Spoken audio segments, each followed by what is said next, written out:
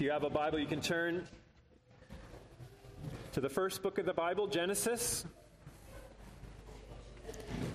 Continuing our reading through the book of Genesis, we come to Genesis chapter 40.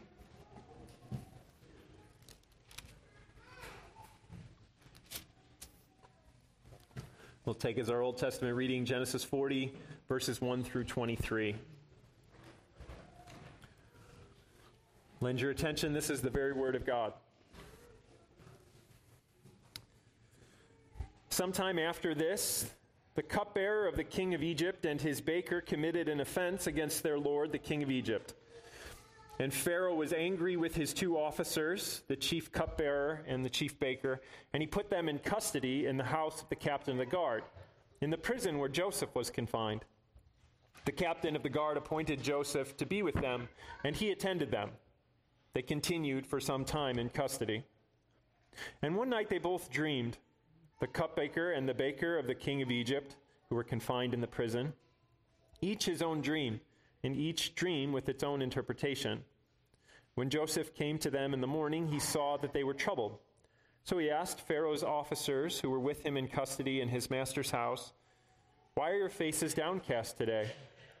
They said to him, "We have had dreams, and there is no one to interpret them." And Joseph said to them, "Do not interpretations belong to God? Please tell them to me." So the chief cupbearer told his dream to Joseph and said to him, "In my dream there was a vine before me, and on the vine there were 3 branches. As soon as it budded, its blossoms shot forth, and the clusters ripened into grapes. Pharaoh's cup was in my hand, and I took the grapes and pressed them into Pharaoh's cup, and placed the cup into Pharaoh's hand." Then Joseph said to him, "This is its interpretation.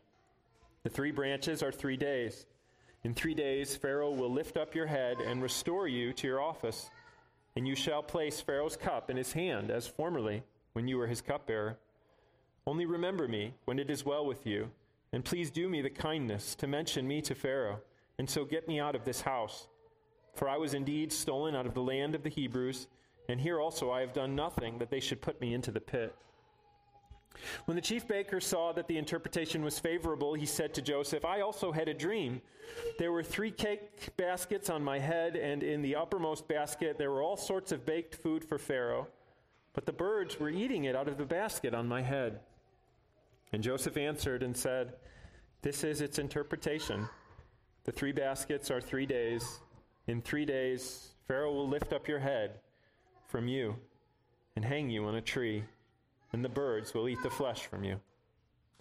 On the 3rd day, which was Pharaoh's birthday, he made a feast for all his servants and lifted up the head of the chief cupbearer and the head of the chief baker among his servants. He restored the chief cupbearer to his position, and he placed the cup in Pharaoh's hand. But he hanged the chief baker, as Joseph had interpreted to them. Yet the chief cupbearer did not remember Joseph, but forgot him. Thus far, the reading of God's word.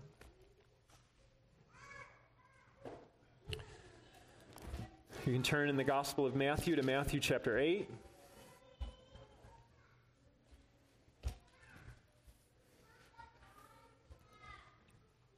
Jesus has just finished the Sermon on the Mountain, perhaps one of the most famous teachings in all of Scripture.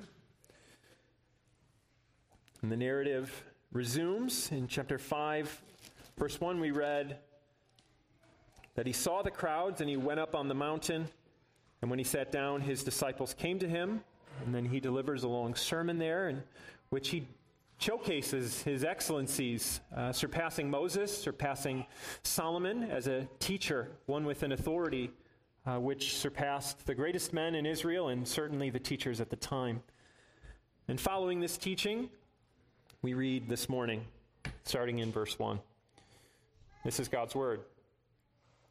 "When he came down from the mountain, great crowds followed him. And behold, a leper came to him and knelt before him, saying, 'Lord, if you will, you can make me clean.' And Jesus stretched out his hand and touched him, saying, 'I will, be clean.' And immediately his leprosy was cleansed. And Jesus said to him, 'See that you say nothing to anyone, but go, show yourself to the priest, and offer the gift that Moses commanded for a proof to them. Thus ends the reading of God's word. May he add his blessing to it. I invite you to join me in prayer.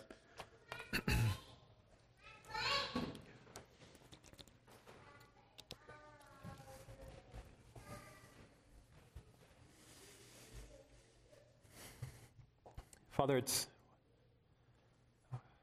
too wonderful to consider that you were near to the lowly as we sang. That you draw near to the outcast and the one who is broken and despised. These things are hard for us, Lord, and yet wonderful at the same time. And so as we consider this morning our King, your Son, the one who was pleased to draw near,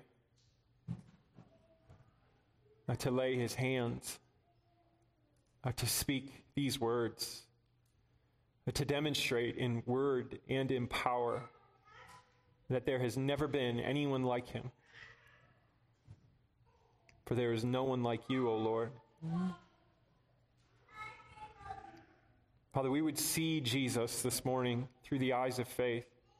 Help us, O Lord.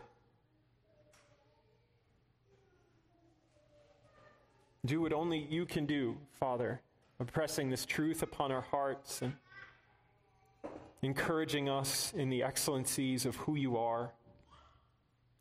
Humble us, O Lord, that we may know your nearness. For this we ask in Christ's name, amen.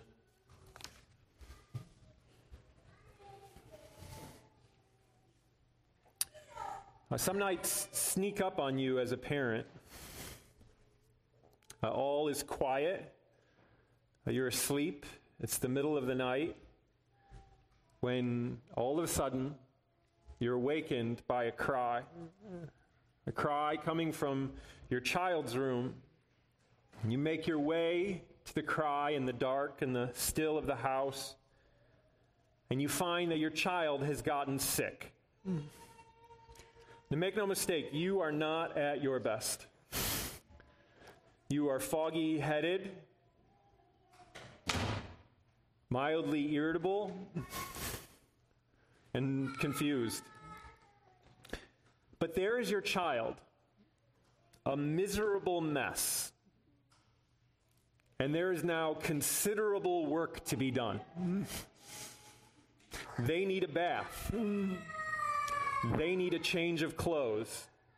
They need their bedding to be changed. And even more than the tasks which present themselves to you, they need comforting. Think about that. Not only do you have to plunge yourself into a dirty job at 2 o'clock in the morning, the Lord calls you to do it with a tenderness and a compassion that is necessary for the situation. I've heard this story several times. I trust it's familiar to you.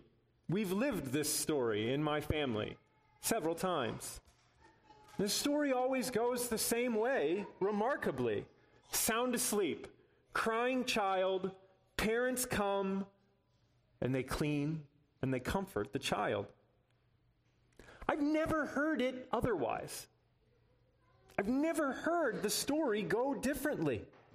The pitiable cry, the concerned parents, the willingness to cleanse, the tenderness and the compassion. It's remarkable that that takes place like the world over. Christ has already affirmed something of that to us. You, being evil, know how to give your children good gifts. That's God's kindness, beloved. It's God's kindness. It's lovely, isn't it? I mean, in the moment, it's not that lovely if you're the parent, but stepping back, the scene itself is lovely. When the parent comes and they see the miserable child and the mess, it is not revulsion. They don't turn around and shut the door and try to block out the image and go back to sleep. Nor is it compassion from afar, a sort of remaining in the door frame, saying, "How sad for you. Good luck with that." And then you go back to bed. This morning we meet the Lord Jesus Christ, the King who is mighty and willing to save. Matthew opens this section of his gospel, chapters 8 and 9, with a wonder that's going to set off a series of wonders. It has some similarities to that nighttime sequence. He's journeying when suddenly a pitiable cry interrupts him. But there is a certain sense in which his response is different from the parents'. Christ's response in mercy exceeds that of the parents, because there is a freedom in Christ's mercy, which highlights the supreme excellency of his person and his work. He demonstrates the mercy of the true Father, but he does so as one who freely and willingly goes out of his way to take an interest in a ruined and lost sinner. That's certainly suggestively presented for us in verse 1 when he came down from the mountain. He comes down. He descends. He condescends. Now, we've already seen how that detail picks up the narrative structure from Matthew 5, where in the story he ascends the mountain, sits down, and so the story resumes and he comes back down from the mountain. But let's not miss the larger point that he has descended, beloved, from an inconceivable height to be in this moment. And it's not just the mountain. Beloved, this is the eternal Son of God. This is the Son of the Most High. And here he is, conversing with a pitiable wretch in tenderness and compassion. John Calvin highlights for us that there's a wonder here in that Jesus Christ touches the leper. We're going to see something of that wonder here in a minute. But Calvin wants us to make sure that we don't miss the more excellent wonder in that we're dealing here with the eternal Son of God who has taken upon himself our nature, beloved. And that in that fact, the mercy and the grace and the love of God at cost has been made known. In other words, our God shows himself both willing and mighty to save.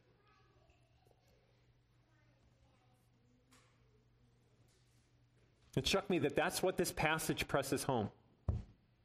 That's what the Father wants us to know.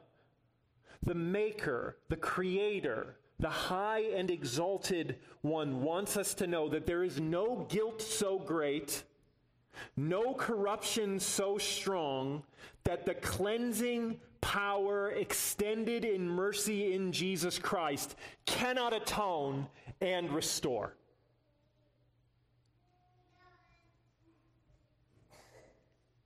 Matthew Henry puts it that way. There is no guilt so great, there is no corruption so strong, there is no defilement so heinous that Christ's mercy and power cannot overcome it. Church, have you lost wonder at that? Have you lost the wonder at that?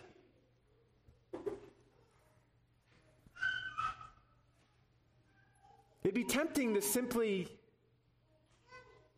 put that in the long ago past and think that somehow now your transactions with God take place on a different paradigm altogether. Make no mistake, beloved, we are all of us Isaiah in the presence of the Holy One. I don't care if you've been walking with God for a minute or for a lifetime, you have every reason to say in the presence of the Holy One, woe is me, I am undone, I am a man who lives amongst the people of unclean lips. And yet he reaches out and he cleanses to make a place for you in his presence. Beloved, do not lose the awe. That's not something that happened to you once upon a time, beloved. It is the heart of your communion with God.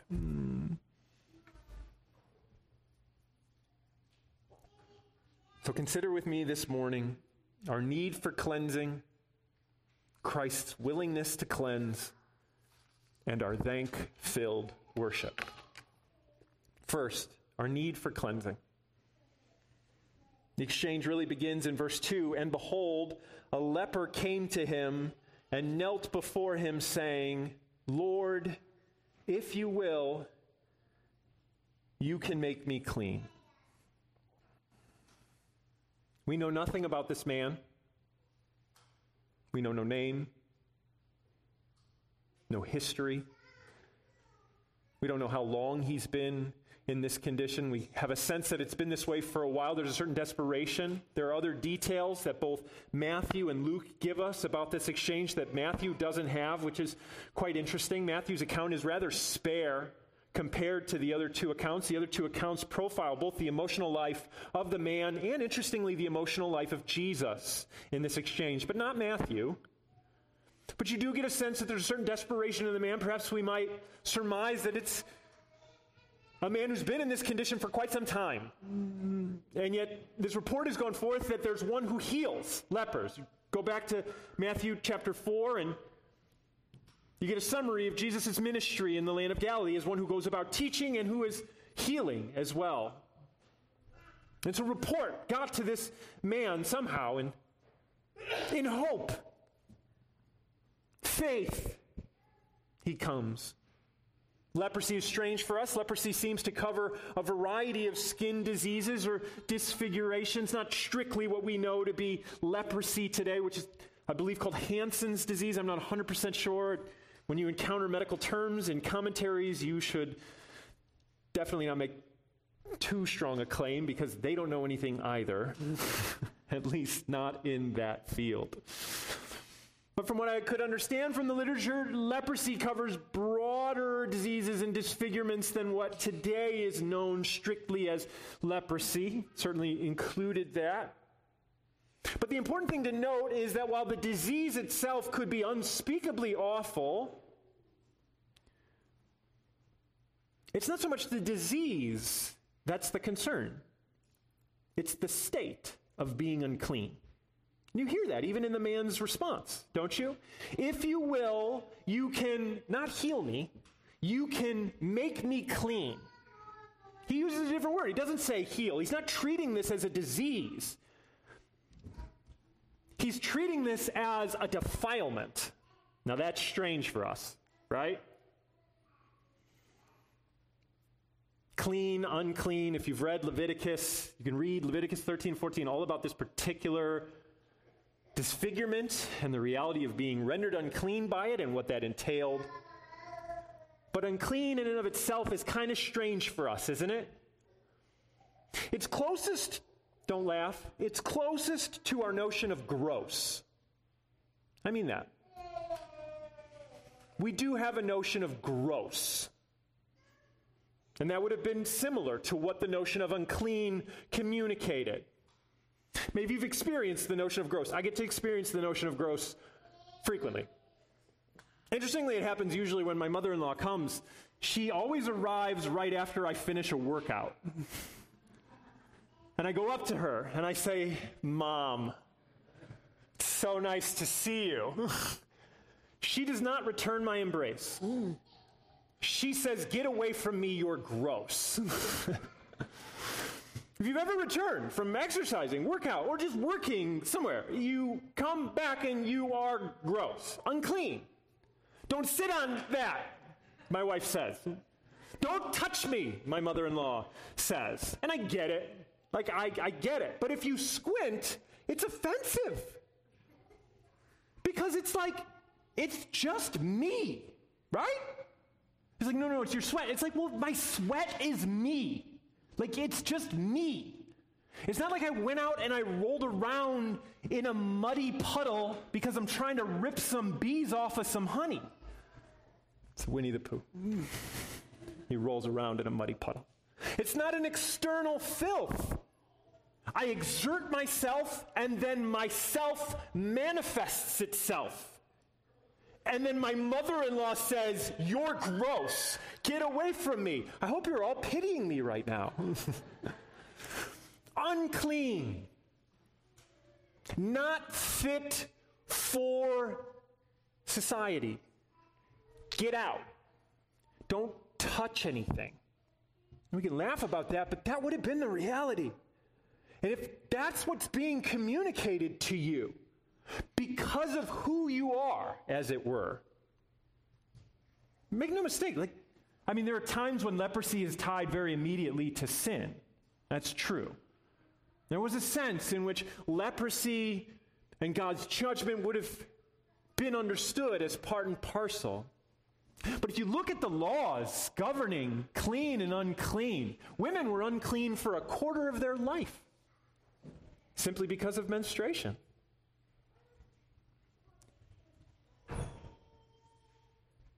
The reality that it's seeking to communicate is that there's something deep within us that's problematic. That this isn't just some sort of external reality. There is a deeply embedded problem. Death is at work in us, is what it's communicating. And when it shows up on the surface, you're disqualified from life, from participation in life. And that's what Leviticus 13 instructs about being unclean.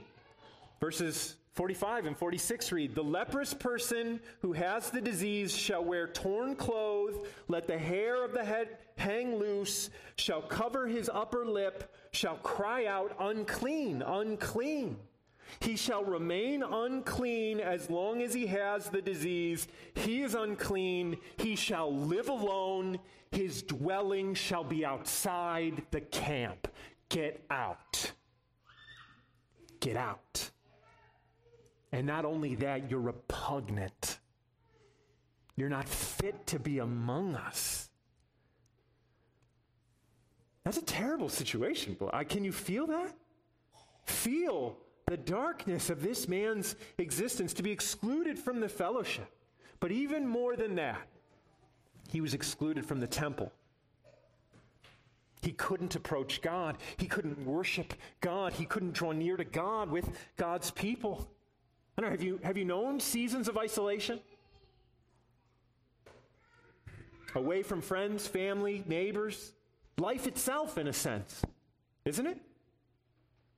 You're biologically alive, but you are intensely aware that there is a vital layer of existence that is missing, that you are not a part of. That'd be hard. Even just temporary separations take their toll, don't they? We've had families in the church. One member of the family is in the hospital. The rest of the family's at home limping along. Both parties suffer, don't they, because of the separation?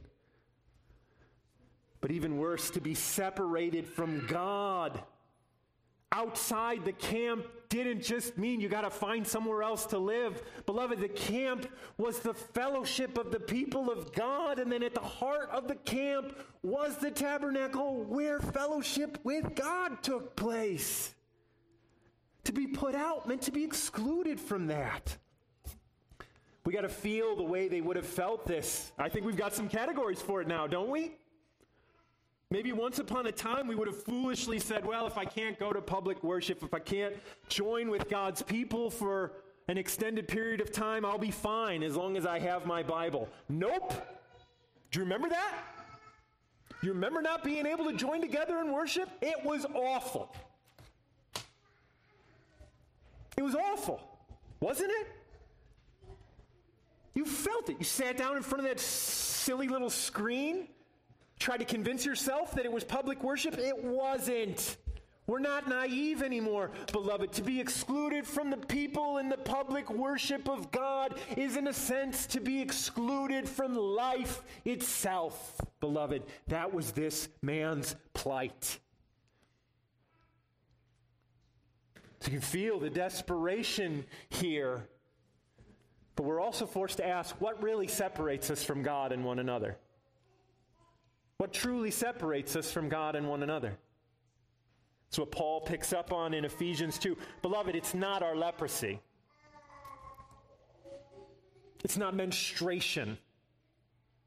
Beloved, it's sin. The reality that all of this was working to communicate. That the problem wasn't that when I work out, I sweat and my mother-in-law thinks I'm gross. The problem is that when we exert ourselves, the principle of death, the principle of sin manifests itself, declaring that at a fundamental level, death has embedded itself into our hearts, beloved. We separate things like life and love and death and cruelty, but they would have been much closer connected in the thinking of Scripture. As we exert ourselves in cruelty, exert ourselves in selfishness, exert ourselves in self-worship, we show that death is at work in us. We separate ourselves from one another, and stunningly, we're separated from God. That's the picture that Paul paints for us in Ephesians 2, being dead in trespasses and sins, these dividing walls of hostility, clean and unclean, right? Unclean Gentiles, a dividing wall of hostility, clean Jews, but even the Jews knew. Even Israel was told that it wasn't that simple because they were constantly moving in and out of regions of clean and unclean. Simply by virtue of being Israel wasn't enough to make you clean. And all of it set under this reality of being far from God. It's our sin, beloved, that leads us into a sort of exile. Is that what we see in Genesis 3 with the fall? They hide from one another, and they're expelled from the presence of God. It's a desperate condition, the defilement of sin. We're to see ourselves in this leper, beloved. This is not a picture confronting us, which leads us to say, oh, how nice for the lepers that there's one who touches them. This is a picture confronting us as those who are defiled in conscience, beloved, with no earthly hope of being cleansed at that level, beloved. Unless we see ourselves in this picture,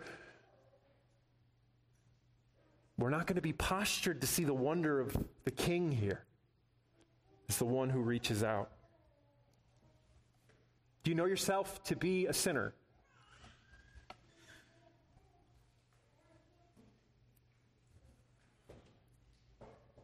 Even if you've come to faith in the Lord Jesus Christ, I trust that you've seen something of the heinousness which continues to exert itself in your heart, which is ever always so near at hand, ever always vying to show up in the work of your hands. Cruelty towards others, disbelief towards God. Beloved, feel our need for cleansing at a level that no soap can reach. I come back from a workout, I can shower, and then my mother-in-law will give me a hug. But sin, what shower touches at that level? I trust you know now that there's only one whose blood cleanses conscience, Hebrews 9. So we can mark next Christ's willingness to cleanse. This is the heart of the passage. Jesus stretched out his hand and touched him, saying, I will be clean. And immediately his leprosy was cleansed. The words, I will, come to the fore. Don't miss that. I trust that the Spirit has profiled that for a reason. The great question that he comes with, It's not a doubt about Christ's power. Do you notice that? He doesn't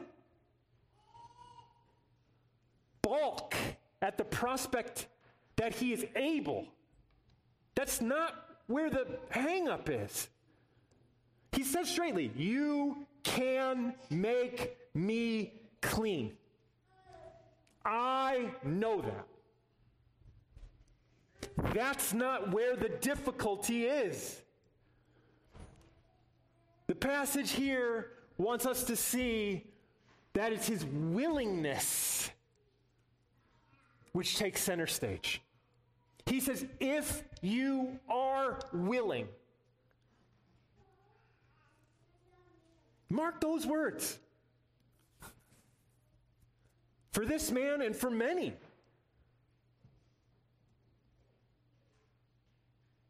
The problem isn't whether or not God is able to save. I mean, mark this. There's something here. Maybe it's not for everybody, but it's for some of you. That the question isn't that God is merciful. The question isn't that God shows love. The question is, would you show that to me? Is there something there for you? You say, I have no problem believing in a merciful God. I have no problem. I have no problem believing in an unfathomable love. None whatsoever. The hang-up is, could it be that I'm the object of that love? Could it be that I'm the object of that mercy?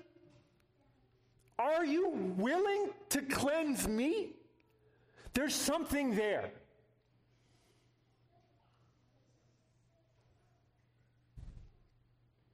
Hear what he says. I'm willing.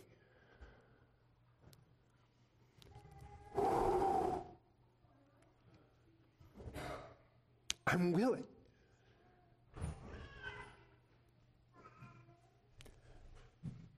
I mean, you're tempted to dive into the psychology of this man who's been told is in total, like, get out, get out. You're repugnant, get out. You're revolting, get out, get out, get out. It'd be really tempting to hear that whole reality informing that question, are you willing? Because he's essentially, no one else is willing. Like, I get it. Like, I get it. No one wants anything to do with me. I get it. Like, I get it. I've been told that my whole life. Like, I get it. No one wants anything to do with me. I get it. I fail at every turn. I get it. I can't get it together. I get it. I keep falling. I get it. I have more sin in my past than I care to acknowledge. I get it. I get that no one wants anything to do with me. But if you will, if you'll take some interest in me, I will live. If you're willing, he says, I'm willing. I'm willing.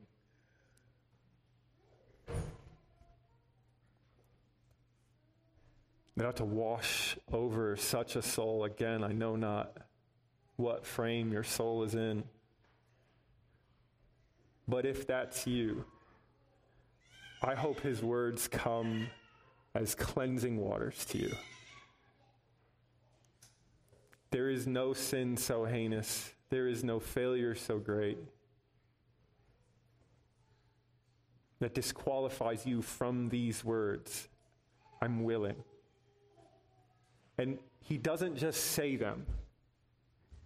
The text goes out of its way to pause, to slow motion, to slow down over this astonishing phrase. And he stretched out his hand and touched him. All three Gospels have the exact same phrase, nearly.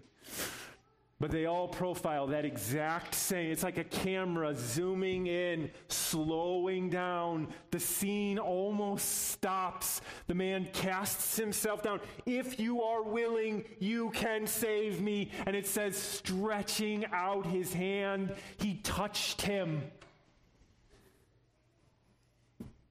Think of the refreshment that comes from a hug, beloved.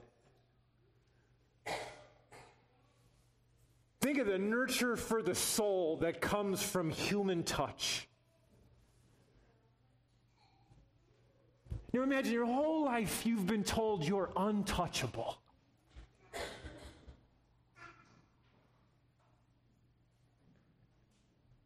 And then this king, he's bowed down.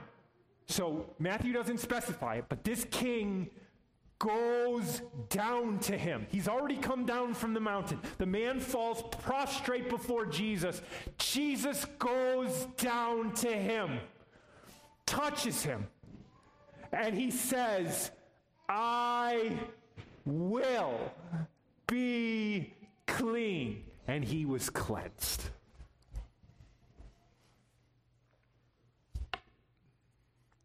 This is a king like no other, beloved.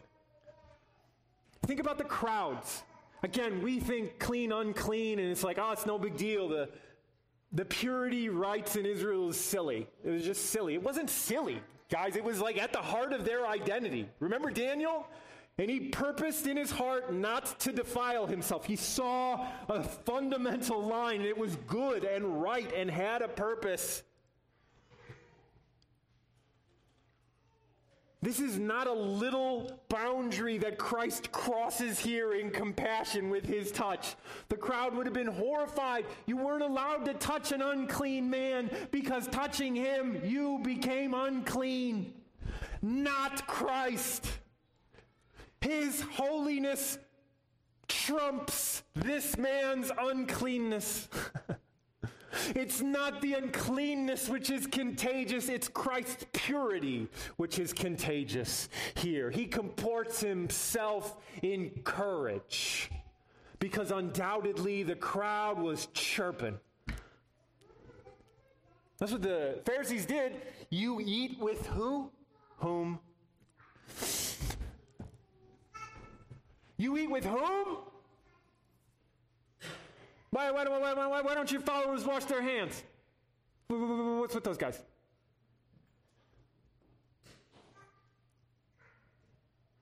Already we get the sense that he's going to do this at cost. He's going to say, I don't care what they say or think. I am content to be numbered among the transgressors. I am content to be called a curse, to bring true cleansing to a people who are otherwise lost in the wilderness of sin and defilement and exile from God. So is this a one-time cleansing or a way of life? Is this something Christ does once and that's it? You get dirty again after your baptism, you're done? Interestingly, Scripture speaks about both angles, a one-time cleansing, a definitive cleansing. Places like Ephesians 5, actually, in a passage where Paul is instructing husbands and how to comport themselves towards their wives. He writes, husbands, love your wives as Christ loved the church and gave himself up for her, that he might sanctify her, having cleansed her by the washing of water with the word. Or 1 Corinthians 6, the same sort of once-for-all image is given. He details a number of sins: idolaters, adulterers, homosexuality, thieves, greedy, drunkards, revilers, swindlers, and such were some of you. But you were washed. You were sanctified. You were justified in the name of the Lord Jesus Christ and by the Spirit of our God.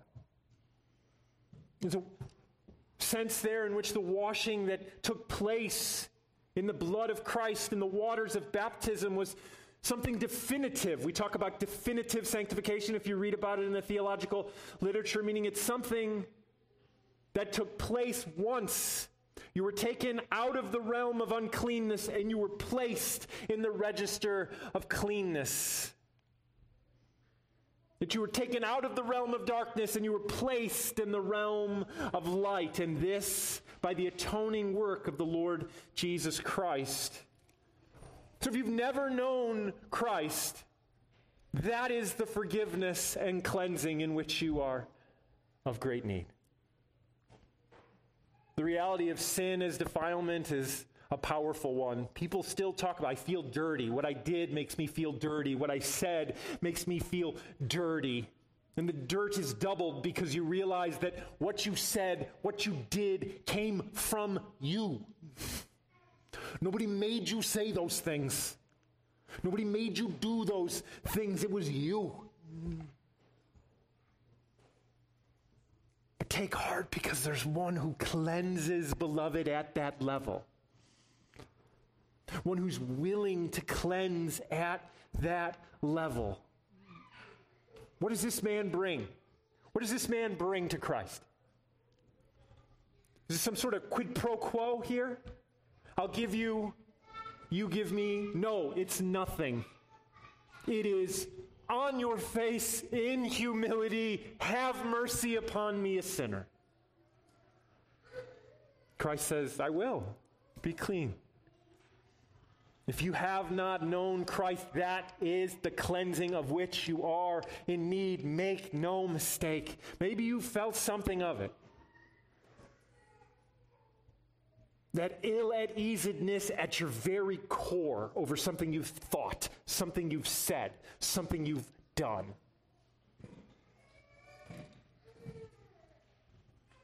Christ and Christ alone can cleanse at the level of conscience. But there are other passages, beloved, which highlight that it is not just once that we need cleansing, but rather a fellowship with the fountain who is the cleansing.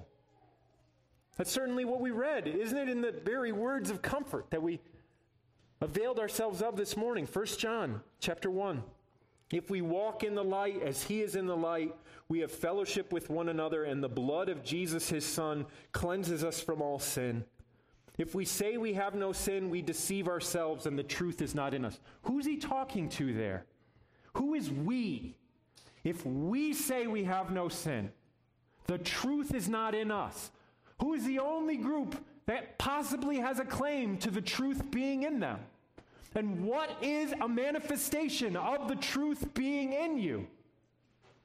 He says right here, acknowledging that you have sin. Beloved, that's the church. Can you hear it? Am I making that up? Does everybody follow the reasoning? I know I haven't put an illustration in for a while, so I might have lost some of you. But it's right there. If we say, we the church, we as Christians, if we say we have no sin, we deceive ourselves. Are you deceiving yourselves? Do you think that somehow Christ as the one who cleanses is for those foul sinners out there and not you foul sinners in here? If you do, just be careful, because that's what the Pharisees did. If other people are this person and not you, watch out. John says it so plainly, it slaps you in the face. If we say we have no sin, the truth is not dwelling in us. Said differently, if the truth is dwelling in you, you acknowledge that you have sin and that there is one who cleanses from sin. That's what he goes on to say. If we confess our sin, he is faithful and just to forgive us our sins and to cleanse us from all unrighteousness. Beloved, they've already experienced that one-time definitive cleansing, and yet he sees an ongoing reality of that cleansing here. You've got to have room for both of those things because Scripture talks about them plainly. But the thing to note here is there's only one fountain. It's the same one that you're clinging to. Whether for the first time or the 1,000th time, it is, Lord Jesus, cleanse me. He's the only one who can cleanse. And he's willing, beloved. He's willing.